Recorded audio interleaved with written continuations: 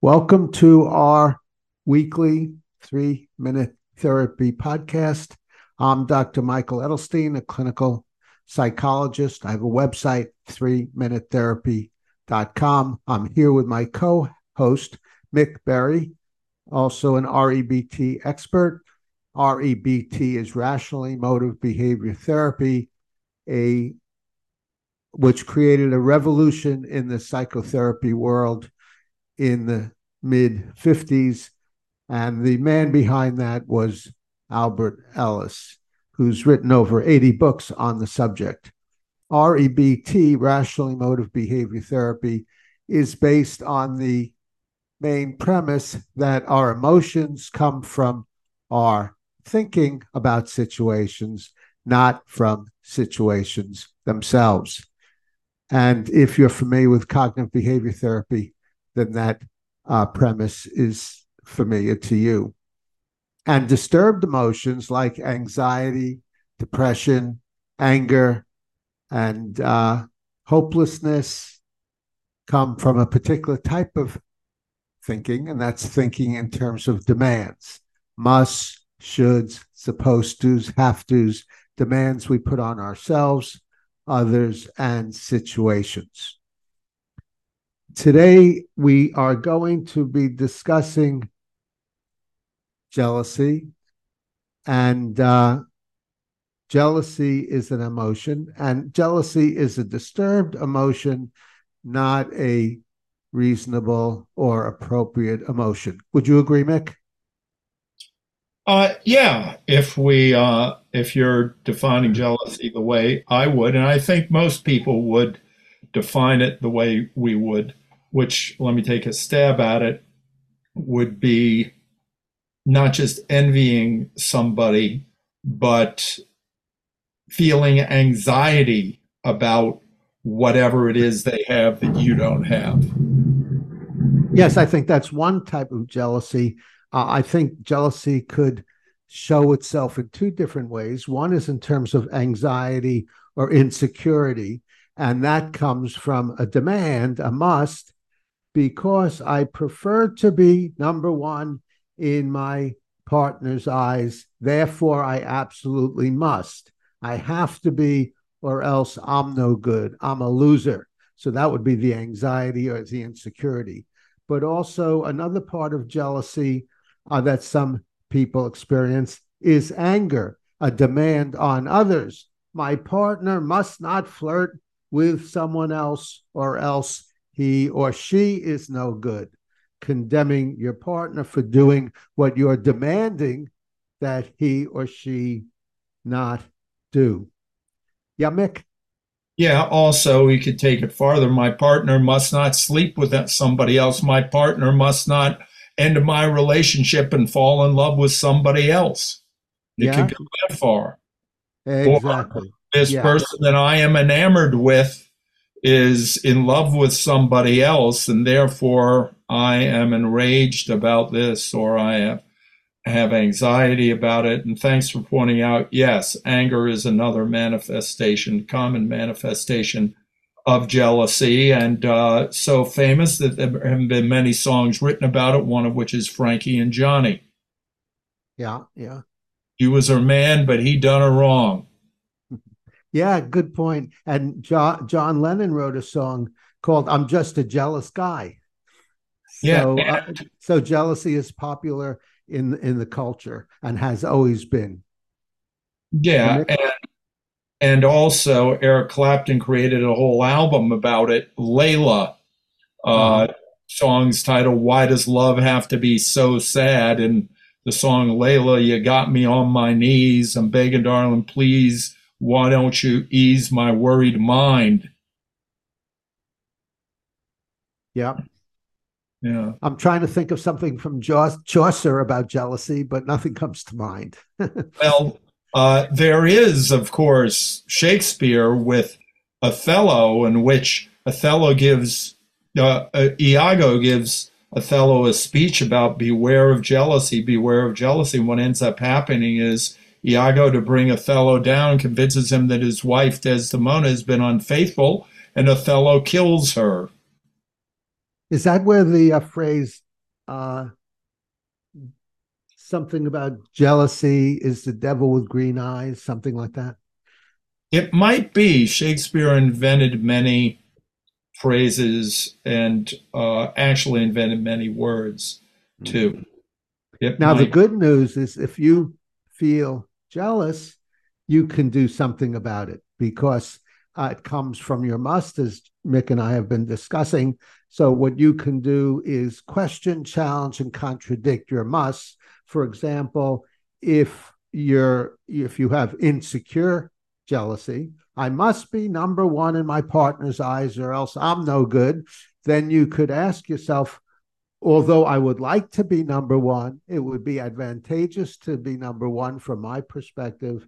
It would be lovely to be number one. But what is the evidence? I absolutely must be. I have to be number one simply because I passionately prefer to.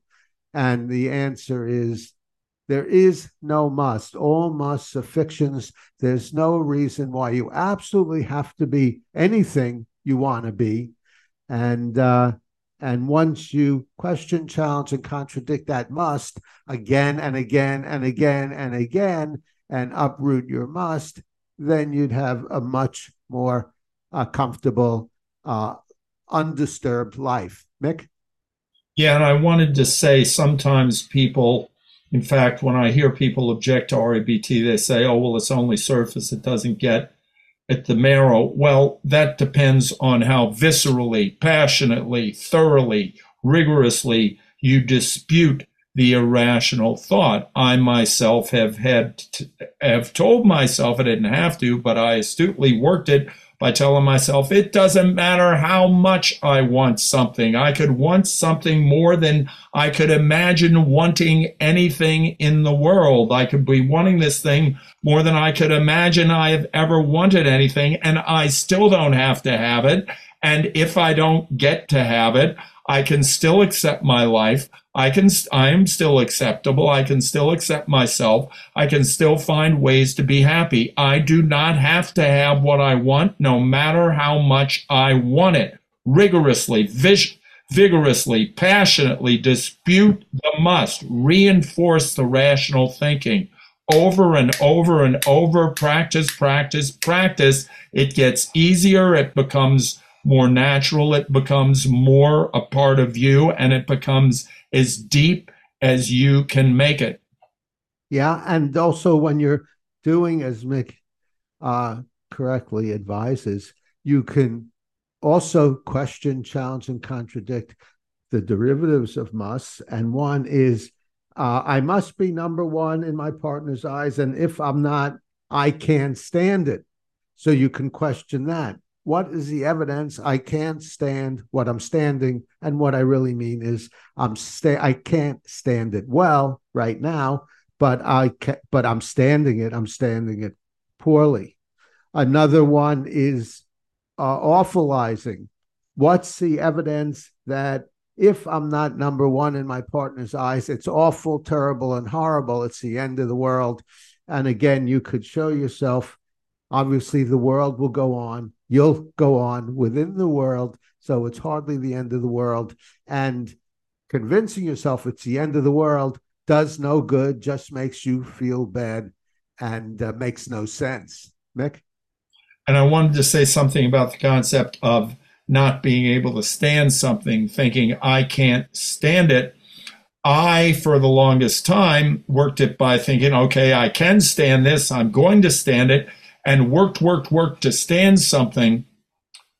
But then you astutely pointed out to me, well, you're going to be standing it no matter what you do. You just might not be standing it as easily or as relaxed as you would like to do. And so then I realized, gee, I don't have to work to stand something. What I can do is realize I am going to be standing this. I would like to stand it stress free, anxiety free, and that's something I can work towards. But thinking I can't stand something is utterly ridiculous because I'm going to be standing it. Even if I feel awful, I'm still standing it. There is no not standing anything. That is an impossibility unless you choose to kill yourself And even then, you could have stood it. You just decided you couldn't.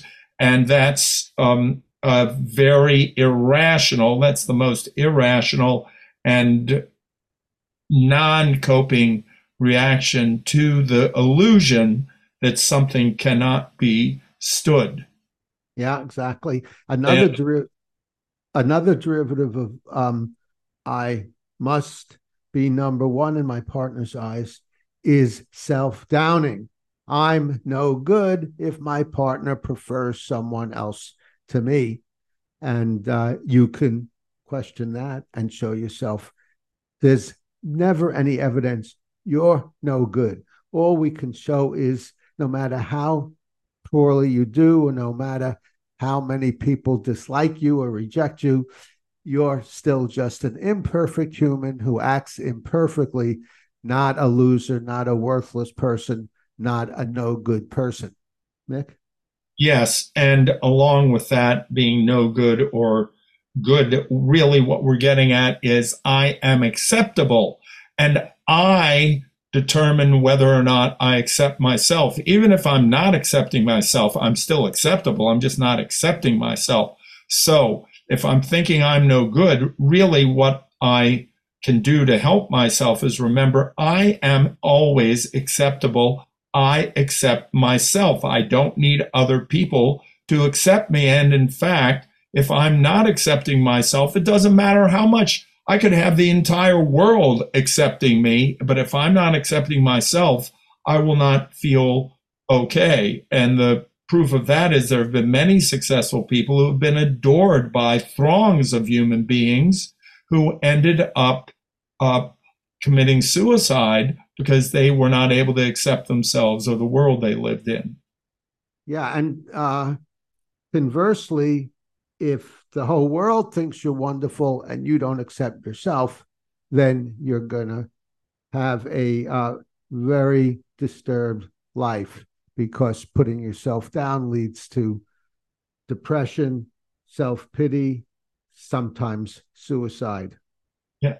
I wanted to correct myself in saying these people couldn't accept themselves. I think that's incorrect. They didn't accept themselves. That doesn't mean that they couldn't. The tragedy would be that they didn't accept themselves. As we like to say in REBT, we like to use semantic precision. And as my sister astutely pointed out, semantic precision is the most important in our thinking because that determines how we feel and how we behave and how we're able to interact in the world.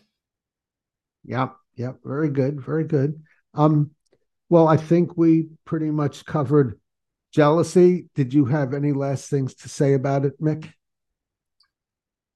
I would say that no matter how strong our irrational thoughts may feel, no matter how much anxiety we may have, no matter how much depression or anger we may have, it is always reducible and it is always possible to improve and improve and improve. I work REBT a great deal. I still do, of course, and I have been as depressed and anxious and angry as I think it's possible for any human to feel. I didn't act on these things, but I certainly was feeling the weight of my emotional disturbance. And I do not think I'm unique. I think I'm simply another human being who has benefited by REBT. And I think everybody can benefit from thinking more rationally so that they can have a more productive and a happy life with all sorts of wonderful surprises coming their way. Very good. And my final word on this subject is go for unconditional acceptance, unconditionally accepting yourself, unconditionally accepting others, and unconditionally accepting the conditions of your life and looking for ways you can improve your own actions, the actions of others, how you can influence them, and the conditions of your life. Mick? And I just wanted to say, accepting does not mean resigning yourself to circumstances you don't like. You can still try to change your circumstances, try to improve your behavior while you are imminently accepting that there is no reason things should not be the way they are. But let's see how we can make them better. Yeah, and I'd like to reinforce what you said earlier, Mick. Accepting it doesn't mean you give up. That's the way it is. Things don't matter, but it means not putting yourself down, others down, or life down, and trying to change what you can change. And I Oh, would add that I think the reason we're able to communicate to people through Zoom and microphones and video and everything else is some human being saw a problem and came up with a solution for it. And rather than stewing or getting angry, they used their head, accepted the circumstances, accepted the details. How can we work with this? There's something called electricity. Let's see what can happen. yeah, and even if you're stewing and upsetting yourself, that doesn't mean you have to give up. You can still work toward improving yourself and influencing others positively and improving the world. The people who did these great inventions may have had all kinds of emotional disturbance, but they didn't give up. They continued to work at it. And that's a very good point because we don't have to get disturbed about being disturbed. Even if I am depressed, I can still do things to help myself. So I don't have to be undepressed in order to still move forward. I will simply be moving forward in a more enjoyable way if I can get rid of my depression. But we don't have to say, oh gosh, I'm depressed. I can't do anything right now. Yeah, and that disturbance Mick just outlined is called, well, we call it secondary disturbance. Sometimes it's called discomfort disturbance. But so you don't have to disturb yourself about being disturbed. Okay, I think we said a lot about the subject, and hopefully you can use some of this information to get over your own jealous feelings or help someone else get over their own jealous feelings. It's not rocket science. It's simply looking at the beliefs that's causing your disturbance and uprooting them. Well, thank you very much, Mick, my co-host, for this great podcast. And that's Mick Berry. I'm Dr. Michael Edelstein, clinical psychologist, author of 3-Minute Therapy. And I also want to thank our tech engineer, Chris Rossini, for without whose help we could not do this. If you have thoughts on what we discussed, comment below. If you found it useful in any way, give us a thumbs up. Suggest subjects that you'd like us to discuss. Volunteer if you'd like to be a guest. And from time to time, we do have guests, and we could help you with a problem or help you with a client of yours who has a problem. And subscribe to the 3-Minute Therapy podcast to stay on the rational side of life.